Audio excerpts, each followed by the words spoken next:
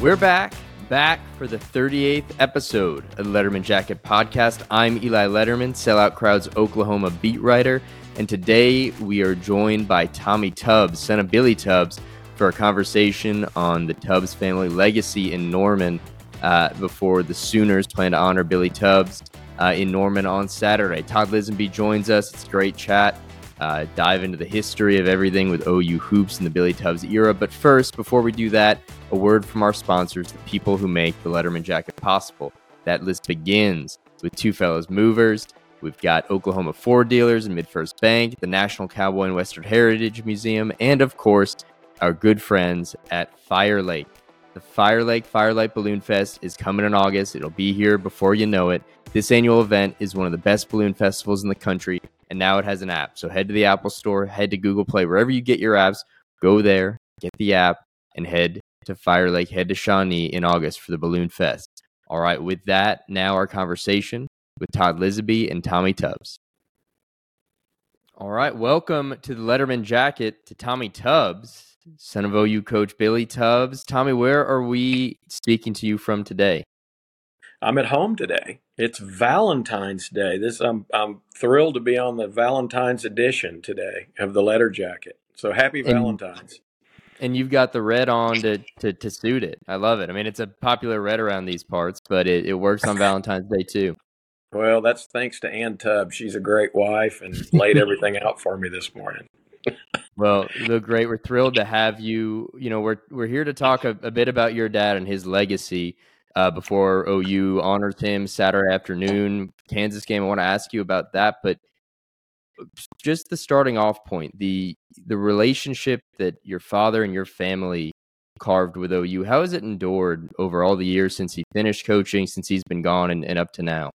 It's been amazing, and that's a really deep question. You know, it's amazing how fast time flies. But OU basketball has been a direct part of our family for 44 years now. It just amazing. I can remember like it was yesterday in May of 1980 when when Dave Bliss left Oklahoma to go to SMU, and kind of the story behind all of that to my senior year in high school when my dad sat us down at the table. He was at Lamar University. They'd just made a run in the Sweet 16 of the NCAA tournament and lost a really close game to Larry Nance and Clemson to get to the Elite Eight. And I always thought as a little kid I would end up playing for him at Lamar. And when Oklahoma came calling, Tom McCurdy as the head of the Board of Regents, and Dr. Bill Banowski and Wade Walker and that crew, they were strong. And so, you know, my dad had grown up in Tulsa, gone to Tulsa Central High School. And so it was really a dream to get to come to the University of Oklahoma. But Eli, I still remember back in those days, you know, people in Beaumont and Southeast Texas and that area saying, why in the world would you go to Oklahoma? They haven't done anything. And it's a football school, you know, and you've got all these players at Lamar coming back next year. You can make a run to the Final Four.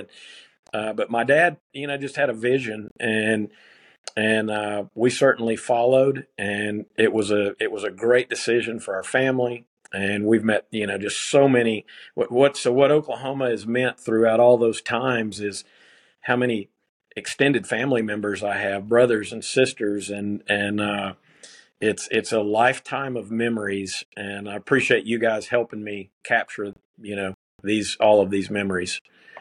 Tommy, we could talk for hours about stories about your dad. I just have to throw this in there, Eli. I got a chance to do radio with your dad for a year or so. And one of the stories I remember him telling was about that first year at Oklahoma. It was either first or second year where you guys played against Lamar. That's right. He said it was late in the game, and he looked up on the scoreboard and he thought he was ahead, and he realized he was looking at Lamar's score and not Oklahoma's score, and they were actually behind late in the game. So it's one of the many great stories your dad tells about his years at Oklahoma. Yeah, and I heard that story many times. It's true. You know, he looked up and some of the great players that he had at Lamar, Mike Oliver and BB Davis and some of those guys, he's looking out and it's late in the game. And one of the assistants said, "Hey, coach, we're down a point." And so, Lamar went on to win that game by 1 that day. So true story. I think one of the most fascinating parts to me, you mentioned 44 years ago now that since your father got hired at OU, he left a good situation at Lamar and showed up to a football school that I think had made 4 NCAA tournaments in its history before he showed up. And yet he had this confidence about him. He came in, I believe it was at his introductory presser, right? And he said, "I'm going to win a national title here." He never did that, but he got pretty dang close. Where did that confidence? It's you learn, and that's why when you have the opportunity, we're only put on this earth one time and we get one shot. And when you have the opportunity to talk to people, if you've got any, riffs or anything with people, iron that out and ask the questions that you want. But my dad just had he when he came to Oklahoma, and I'll kind of correct a little bit but that initial press conference, April Fool's Day, 1980, in the student union at OU, he came in and he said he was very confident. He said, I want our fans to buy their tickets now because we're going to win the Big 8 regular season. We're going to win the regular season. We're going to win the conference tournament. We're going to go to the NCAA tournament. We're going to be on the national stage. We'll go to the Final Four. And the thing he said, Eli, that he regretted to his final days was he said, "We're going to play for the national championship." And a lot of the people in that, the audience that day thought, "God, this guy's lost his mind. Has he not seen OU basketball?" And, of course, Dave Bliss and that crew with Terry Stotts and John McCullough and Al Beal and Aaron Curry and all those guys and had won the Big 8 and kind of shown that it could happen at Oklahoma because you're right. I think it had been 3 times prior to my dad getting there. 1979 was one of those, but he really believed it. The confidence. I've learned a lot about my dad after his passing. You kind of know things when they're with us, but after they're gone, you really can't go back. So I love history. I love the history of the genealogy and all that. But my dad was the 9th of 9 children, and he was born in 1935. And his nearest sibling was 9 years older. And my father's dad passed away just after his 3rd birthday. And then they had moved and ended up in Tulsa, and his mom died just after his 15th birthday. So essentially, he was homeless at that time. And his brother, who had just come back from World War II, Wayne, that was a fixture at a lot of the games in the Lloyd Noble back in those days, but Wayne had to raise him. He was recently married, had a couple of kids. Can you imagine taking in a sibling to raise? And then it essentially got to, after he graduated Tulsa Central, in junior college, he ended up at Lon Morris Junior College in Jacksonville, Texas, and Lon Morris had been to the national tournament, and they had all 5 starters returning. And Shelby Metcalf, Shelby had coached at Texas A&M, but Shelby was also a Tulsa Central grad, a lot older than my dad, had encouraged my dad and his brother for my dad to go to Lon Morris. And my dad wrote the coach. Back in those days, you wrote a letter and you airmailed it. It didn't, it wasn't like, because it could take days to get there, but he wrote the coach. I actually found the letter. I have the letter. And he wrote the coach and said, "I would like to come to Lon Morris out of high school." And the coach said, "I've got all 5 starters. I don't have a scholarship for you." And I have that letter. And then there was another letter. And he said, "If I come and make your starting 5, can you find a scholarship for me?" And the coach said, "I will. If you come here and make the starting 5, I'll find a scholarship." And my uncle put my dad on a bus in Tulsa with $15 in his pocket and sent him to Jacksonville, Texas. And he made the starting 5 and got a scholarship. One of the letters the coach at Lon Morris wrote my dad, he said, "I can get you half a scholarship. It's going to cost you $15 a month." And my dad didn't have the $15. And so when I look back on all of those days and you go, what built that mindset? What made that confidence? What gave him those expectations? It was just those days were tough. Nobody gave him anything. he didn't expect anything in return. And when in 1980, when he came, Eli, to the University of Oklahoma, if you remember, Missouri won 4 straight Big 8 conference championships. Kansas was always a power, and Kansas State. So OU was kind of a homecoming game, so to speak. And that first year was rough. I think we tied the football team with number of wins that year at 9. And he always kind of gave Coach Switzer a hard time. Hey, I won as many games this year as you did, but everybody's on me. So anyway, he just had he had the ability to dream and dream big. But the belief that he had was just incredible in himself, but he was able to transfer those beliefs to the people around him. And certainly this honor this weekend is very humbling. It's amazing. I'm proud that the university is doing it. The Tubbs family loves the University of Oklahoma, and especially the basketball program. But I know that my dad will be in the arena. I know he's always in that arena. But looking forward to it. But we had a lot of great times, a lot of great wins. So I know that going back, I think he wishes he'd have said in that initial press conference, we should have won the national championship. Well, I'll ask you this. We'll get to all the more, but this weekend, what are folks who are at Lloyd Noble Center going to see? What do they have planned that you can tell us about now? Yeah, so, well, it's great. Joe Castiglione has been great. Mike Houck has been great. Alex Anderson with the O Club, Renee Forney, Coach Mosier. They've all been great. So they're kind of keeping some things a secret. So you guys may know some things that I don't. What I do know is we've got quite a few players that are coming back from this era and on and before. And Coach Sampson and Coach Capel and Coach Kruger's tenures there. It's about the OU family, and that's I've kind of think they're maybe going to do a banner in Lloyd Noble, and when and if that's what it is that they do. I know when I look at that banner, I will see all the people involved. It's not just about my dad didn't do this on his own. And I, in my mind, the expectations and the foundation of the program that are there in place today are really from this era, the modern era.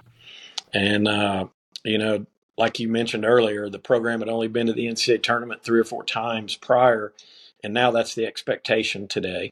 And we've had great players.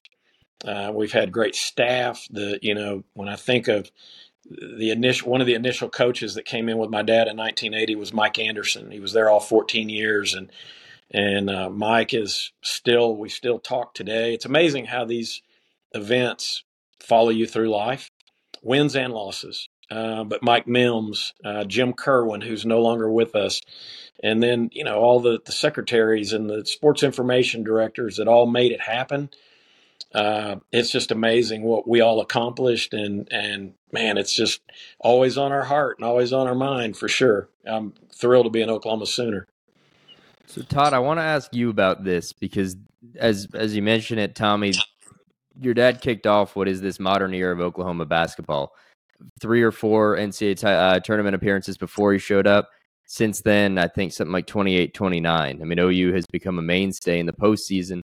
And Todd, that was sort of the era of OU basketball you grew up with, and it was high scoring. It was fast. Billy Tubbs took advantage of the shot clock and the 3-point line. All that. It feels now, unfortunately, like a bygone era of college basketball. It feels distant from there. But Todd, growing up in this state, how much fun or what were those teams like to watch? It was amazing. I mean, the fervor that the fans and the students especially had for Oklahoma basketball was wild. And I think what it was, Tommy kind of hit on this when he talked about how his dad was raised and his childhood and what got him to Oklahoma. His dad didn't care. He didn't care if other teams played slow. He was playing his way. He didn't care what other coaches thought about him. He was doing it his way. And I think that's something that Oklahoma fans really gravitated around. And I think, players really gravitated around that as well. And I think that kind of just attitude that he had of, I'm going to do it the Billy Tubbs way. And I don't care if it's not been done that way before. That's how I'm going to do it. it rubbed off on the fan base, and it was really awesome. Well, I agree, Todd, and I'm glad that you were around for that time. I've had it's hard, after time goes by, things change, and we all have to be creatures, that can change, and these are different times, that we're in, and I have to keep an open mind. I think of the old ways, but you're right. My dad didn't care. He taught us all the us against the world mentality. And the expectation that he placed in us is when we're going to Allen Fieldhouse, we expect to win. We're not going there just to put on a good show. We want to win. And if we've got to win playing fast or we win playing slow, it's just how it is. And when we go to Ahern, I miss those old games in Ahern Fieldhouse. Whether we were going to Columbia, Missouri, we expected to win. We pulled off the bus, and the antics that would go on as time went on. When you start winning, people don't like to see you coming. And back in those days, people's feelings didn't get hurt kind of the way they are today. The things the fans were, but whether it was the Antlers or it was at KU or wherever we went, it was fun. I mean, you went to a game to be entertained and to be exciting, and really first and foremost to watch the players play. And that was something that my dad had a great feel for. Is we worked hard in practice, and he would get on to you in practice. But if you ever watched during the game, I can't ever remember a time that he publicly, got onto a player or berated a player in public. He kind of played the villain role. There was a reason he was on the officials. It kind of detracted some of the attention and let the players play. And he always had a saying. He goes, as long as he's happy, everybody should be happy. And if he's happy, we're winning, And so if he went out and he always had this attitude of, hey, I've already run my 3 or 4 miles today. I'm going to kick that other coach's butt. I got my man. Are you going to be able to guard your man? And so, we all kind of stood up for one another. And another thing that's really interesting, back in the 80s, of course, our football team was really good. They played for a couple national championships. And I think back, my dad, growing up in Tulsa, was a big fan of Bud Wilkinson and the Oklahoma football program in those days. And one thing that they did, Coach Wilkinson, not only did they win, but they won big. And my dad always understood, as far as numbers go, that Oklahoma fans love to win, and they love to win big. And he wanted the bright lights. He wanted the biggest stage for us. We weren't afraid of that. He loved the fact that we were on TV. I think it was probably the second game in school history. I think possibly the first nationally televised game in OU basketball history was possibly when OU and that group of guys in '79 played against Indiana State. But I know our first real feel of the national limelight was when we went to Syracuse in '83 and played in the Carrier Dome on CBS. And if Calvin Pierce makes 2 free throws at the end of the game, we beat him 100-91. And so, he just had that attitude that, let the players play, the fans come to see the players, and do your thing out there. And most importantly, have fun doing it. And we had a lot of fun. Eli, I want to tell a quick. The official. Let's hear it. Well, real quick. I just want to tell this story. Because this is one of my favorite Tubbs stories that I don't think he told very much, but I think it was during the '88 run, Tommy, that I don't know if they went on during the NCAA tournament, if they got more per diem per round, or if the per diem was just higher for the tournament than it was for normal road trips. But he said his guys were so excited when they got out of the first weekend that they were going to get per diem for another week. So they started breaking the huddle. Instead of 1, 2, 3 Sooners, it was 1, 2, 3 per diem is how they started breaking the huddle. So, which I've always thought is great. So I just want to ask you just real quickly, Tommy, how do you think your dad would have handled the NIL era? Because I kind of feel like he might have been someone that would have embraced it. Yeah, that's a great question, Todd, and something we'll probably never really know. I know that he had always thought it would be a good idea. I just don't know that anybody ever really had a great solution for, everybody felt like the players should be paid something. I mean, there's a lot of money being made, but, what's transpired and I can speak on this because I know the answer, but one of the things my dad and most coaches really love the fact, the loyalty thing, when your players come in and then the fans, they want to identify with players. When you look back at this era that we're talking about, and you have a Wayman Tisdale come in, Wayman was there 3 years, so as a fan, a young fan, you're identifying with these heroes. You're going, hey, if you're a little kid, Wayman Tisdale was there and they had a great season and they're going to be better when he's a sophomore. Well, today with this portal, guys, if they're not happy, they just leave. I feel for Coach Mosier, coming in that first year and bringing in 9 new guys. And it's kind of been that trend the last couple of years. But, one thing I know in today's world, I don't know all, Todd, to answer your question, all the portal rules. I don't know them all. I heard Coach Mosier speak on it one time. He did a great job. But it's interesting when, guys are making $300,000 and $400,000 a year. What I worry about, and I think back on conversations that I had with Wayman before Wayman passed, is we were able to have some really deep conversations. And one of the things he shared with me was some of the greatest times that he ever had in basketball were during college, because he had so much fun. Everybody wants to get to the NBA and they want to get that big paycheck. But once you do that, it's a business. It is a full-blown business. And what my concern today is that, you think of that college experience that people have, that's a growing period. It's kind of a time between adolescence and adulthood. And these kids it's a business now in college. It's how much money they're making.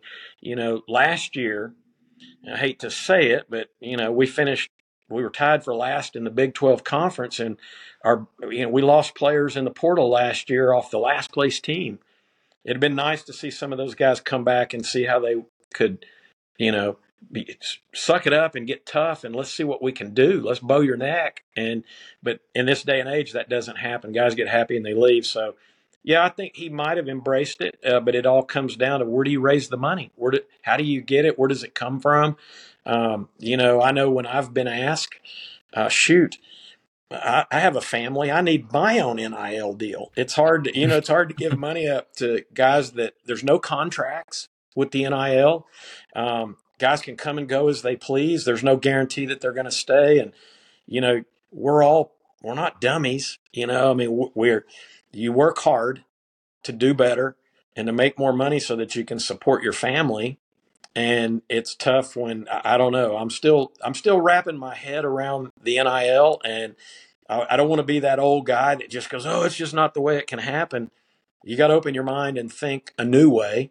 And I think for me personally, I'm still trying to figure that out, but I can't even imagine what my dad would say in today's game. I kind of wonder, when you see coaches like Lon Kruger and Roy Williams and Jay Wright at Villanova all hanging it up, and then you're starting to see guys in football hang it up. It's a different strain in the college game today for the coaches and everyone involved, even the players. I have a nephew that's playing football in college right now. In the last 2 years, his roommates have all jumped in the portal and left. Think back on your college days when you start as a freshman and you go through college with, your roommates, and for 4 years or 5 years, whatever it is, those are lifetime friends. What's going to happen to all these kids today when 1 year you got a set of teammates and the next year you got another set? So where does it end? I don't know. Well, another piece, like you mentioned, the portal is the modern piece of the game, and the turnover and kind of the fan recognition. I think that's something that's hitting the game right now in terms of year to year. You're not seeing the same guys back. But another element of it, and Porter has talked about this a lot with his teams, because he's had turnover every year, is getting a group of guys to play his style of basketball. And that takes time and probably takes a few seasons. And he hasn't, he's had some carryover, but each year has been a new group.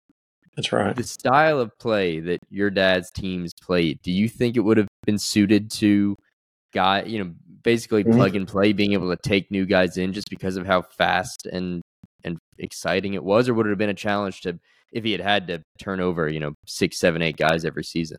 Yeah, another great question. So let me address that first part of it. If you remember, we're kind of talking about my dad's era. If you remember back in those days, we would have guys that were there from year to year to year, but we would always bring in JUCO guys. And it would usually take the first semester for a JUCO guy to really adapt. And with the exception of, say, a Mookie Blaylock, Mookie was pretty mature. He was ready to go. It's just a matter of learning the offenses and things. And we tried to keep things simple, offensively and defensively. It's just a matter of knowing where to go and the schemes and that type of thing. But do I think that style of play could be done today? Absolutely. And the reason that I do is I go back to 1980, the Big Eight Conference in the 70s and the 80s. If you go back and look at those scores, they were in the 50s and 60s. And I remember distinctly, and I remember my dad's first year at Oklahoma distinctly, and I shared this with someone the other day, when he left Lamar, and people were asking, why are you leaving all those players? You're playing up tempo. You're playing the way you want to play. You can't do that at Oklahoma, and you can't do that in the Big Eight. Missouri and Kansas and K-State, they're the bullies on the block. You're gonna have to play and adapt the way they're playing. And he said his comment was, not when I get my players. And so if to this day, the players are still what win the game, the coaches, what you do in practice is so important. And if you watch the game today, and I remember I had a coach in junior college because I played junior college as well. We ran the wheel in 1980, and it all comes down to a high ball screen. If you notice, think back in this era of the 80s and the 90s, you had post players, and in this era we would have guys like Big Time Jones. Remember Charles Big Time Jones and Wayman, and then you had Wayman and David Johnson, and we established position on the blocks. And my dad's rule was inside out. You always attack the defense inside the paint, and that opened up the outside. Well, if you watch the game today, there's so many. You take your big guy, he's not on the block anymore. It's kind of like the NBA. They're setting high ball screens at the top of the key, so you've taken your big guy's strength away. What do the big guys want to do today? Shoot threes, and used to back in these days is a guy like Wayman that played with his back to the basket and on the post and was dominant down there. When he got to the NBA, you struggle a little bit when you're learning your outside position and you're going to kind of almost a small forward. But yeah, I think if you had the right players today and you wanted to press, some teams press. I noticed last night in the game against Baylor, we pressed kind of down there late. This is just my opinion. I would love to see the press more often. Give guys a chance to turn it over. And so, yeah, I think that style and up-tempo. And basketball is like any other sport, is very cyclical. It goes in cycles.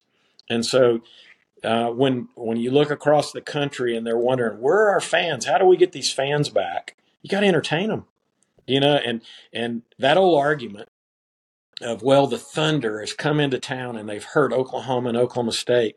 I don't know about you guys, but I was at the West Virginia game and there was a pretty darn good crowd in Lloyd Noble Center. I was at the Texas game. It was full. I was at the Oklahoma State game. The Lloyd Noble Center never looks better than when it's full. But you got to give the fans something to be entertained about. The other thing that my dad instituted and all of us players is you never, ever lose at home. You protect that home court. And in the 80s, the NBA teams that were really dominant were the Boston Celtics and the Los Angeles Lakers. And he would tell our teams, and it's a mindset, if you haven't thought this, you're probably not going to achieve it. But he would tell us, if the Boston Celtics come play us in Lloyd Noble, we're winning. We're going to find a way. If the Los Angeles Lakers come, we're going to win that game. So when you play your conference opponents, you expect to win that game, period. And I think at one time we had a 51-game home win streak, and I'll never forget this. Duke was the team that came in and beat us. And I believe it was in the 86 season. And I remember Mike Krzyzewski telling my dad after that season, because I believe Duke went on and won the national championship. If they didn't do it that year, it was the next year. But he said, when we came in and beat you guys in Norman and we broke your home winning streak, that gave us the confidence that we could win a national championship. And that's about as high a compliment as another coach. Surely you don't want them to come in there and beat you, but hey, it happens. But we also, where we really turned the corner is when we had those same expectations on the road. we met as a group and said, you know what, we're winning all our home games. Let's expect to go win all our road games too. And it's amazing. I had a conversation with Dave Seeger Saturday, and I may have been put in my place. I always kind of joke with some of the Stacey King and some of the guys. I always said I was the winningest Sooner. In 2 years, we were 60-11 overall, and we were 26-2 in conference. My 2 years that I played. Well, I was talking to Dave Seeger Saturday, and he said, "Well, you know that all 4 years that I played at OU, we won the Big Eight." Think about that. I mean, those were our expectations. And so my dad he put in our mind that we could do it. He put in our mind that we were going to go to the NCAA tournament. We were going to win a lot of games and that we could. I know that when he passed away, he was still just, I can't believe the University of Oklahoma basketball has never won a national championship. And we were close, and it was painful. But, I look back on those days, and my final game as a Sooner was in Reunion Arena in Dallas, 1985 against Memphis State, Keith Lee, Andre Turner, William Bedford, to go to the Final Four of the year. Villanova upset Georgetown. We were right there knocking on the door. And then just a couple of years later in 88, we are playing a conference foe, Kansas, in Kemper Arena with a chance to win the national championship. And we hadn't beat Kansas bad those two previous games. I think both games were by 6 points. So Kansas just had something that night that most people didn't have, and that's a 6'11" guard and Danny Manning that could get the ball down the floor. But man, so proud of all these teams and all these times. I'm still proud of the Sooners today. I walked out of the Lloyd Noble Center this past Saturday with my chin up and my chest out after beating Oklahoma State. Sad a little bit that we're leaving the conference. Going to miss a lot of these teams. But it's been, like I said, it's been a part of my life, and it remains a part. My mom is still with us. She's 89 years young and remembers everything. And it's just my sister. It's just been it was a great opportunity that the University of Oklahoma gave my dad and our family back in 1980.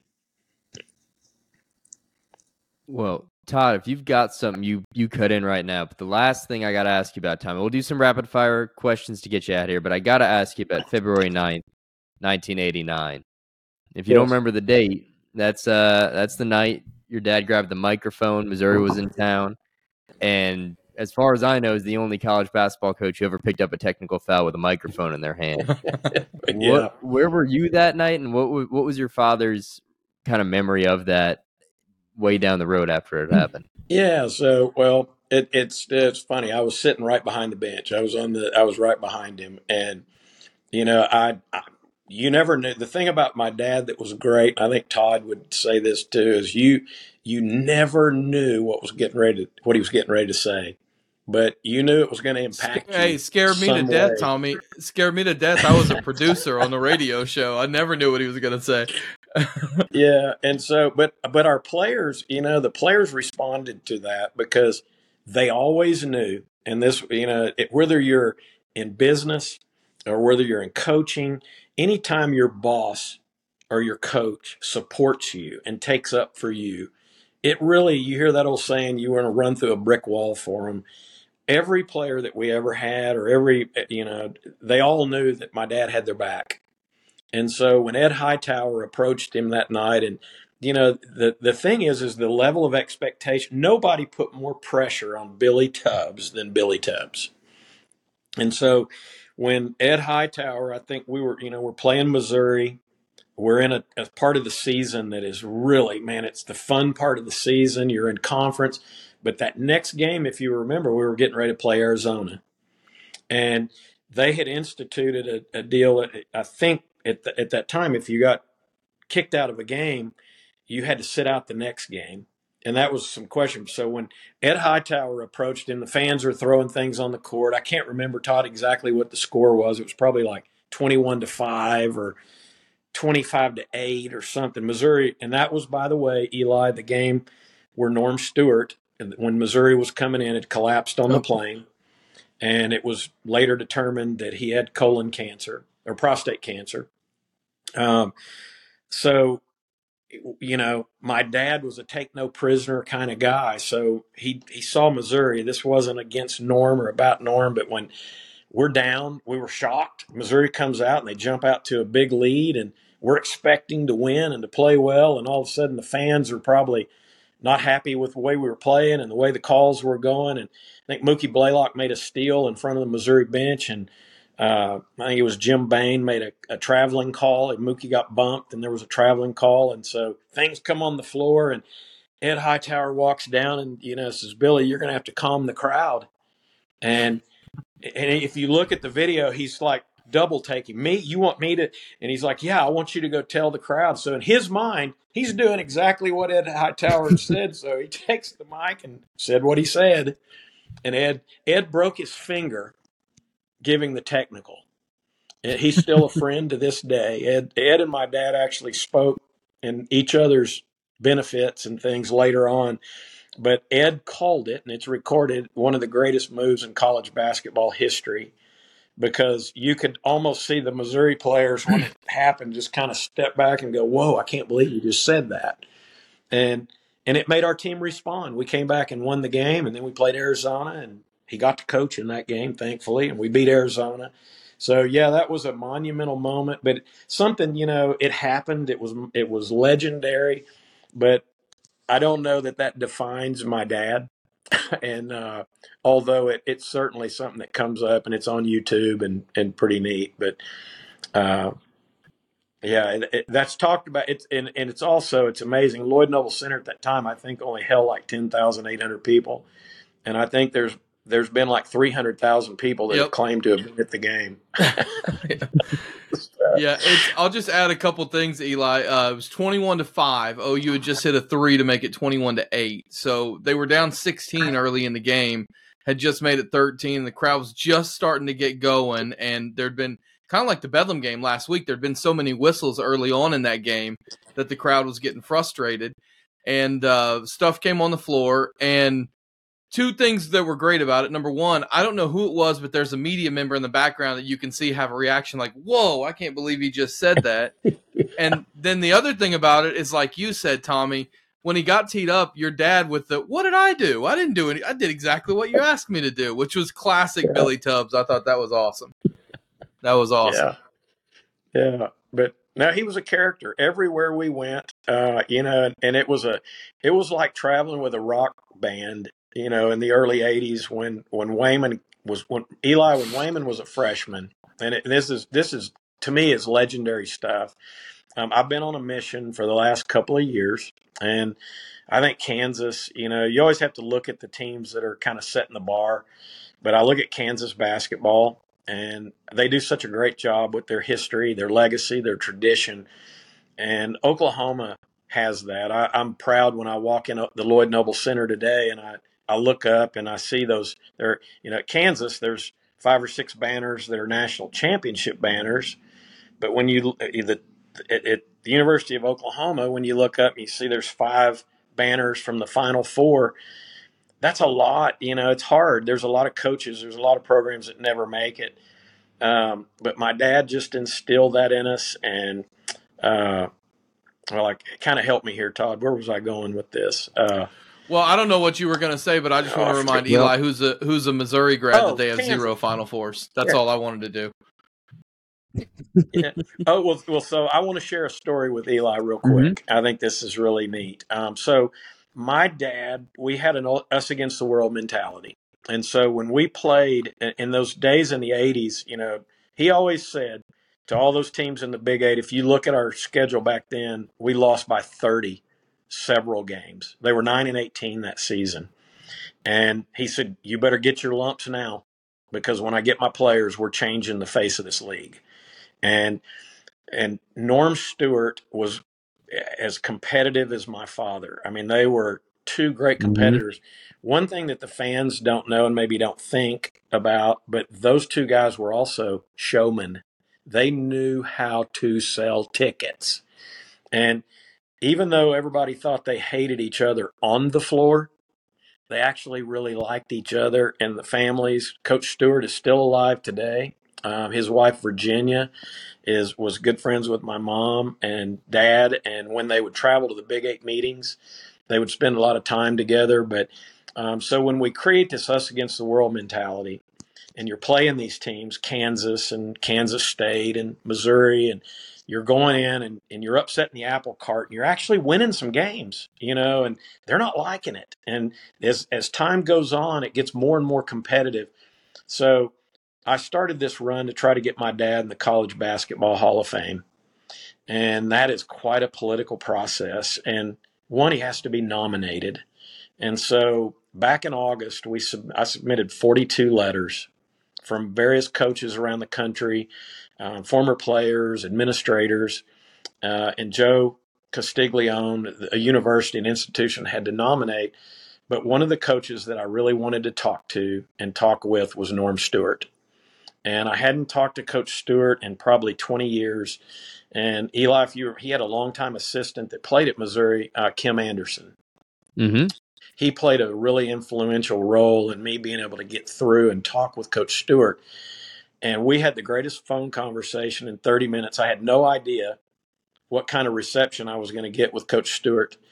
But he just said, he started out, he said, "I'm so glad you called." And he said, "Can I tell you some stories about your father?" And I listened for 30 minutes, and they were so funny. Some of the stories that he told, and he said in his words, I don't know what gets bleeped on here or not, but he said he was the most competitive son I knew, and he said, and that little guy, he said he could coach his butt off. And he said, we knew every time that we played, we were in for a battle. And that's the ultimate compliment. And so my heart has healed over all those years. And, you think all these guys are enemies, but it's not. And how many coaches have told me, your dad did this or he did that behind the scenes to help me in my career. It made me realize it. And you hear a lot of times, if you guys played sports, and I know you did, and people that are out there listening that played sports, it's amazing what a coach means in your life. But once my dad passed and we got all these phone calls and all these things that people said, about my father, good things, it really made me realize how much all of those players and all those people meant to our family. And it's phenomenal how, Coach Stewart now is a good friend. I've talked to Roy Williams, Coach Kruger has been amazing. Kelvin Sampson, amazing. Jamie Dixon at TCU. You just go down the list.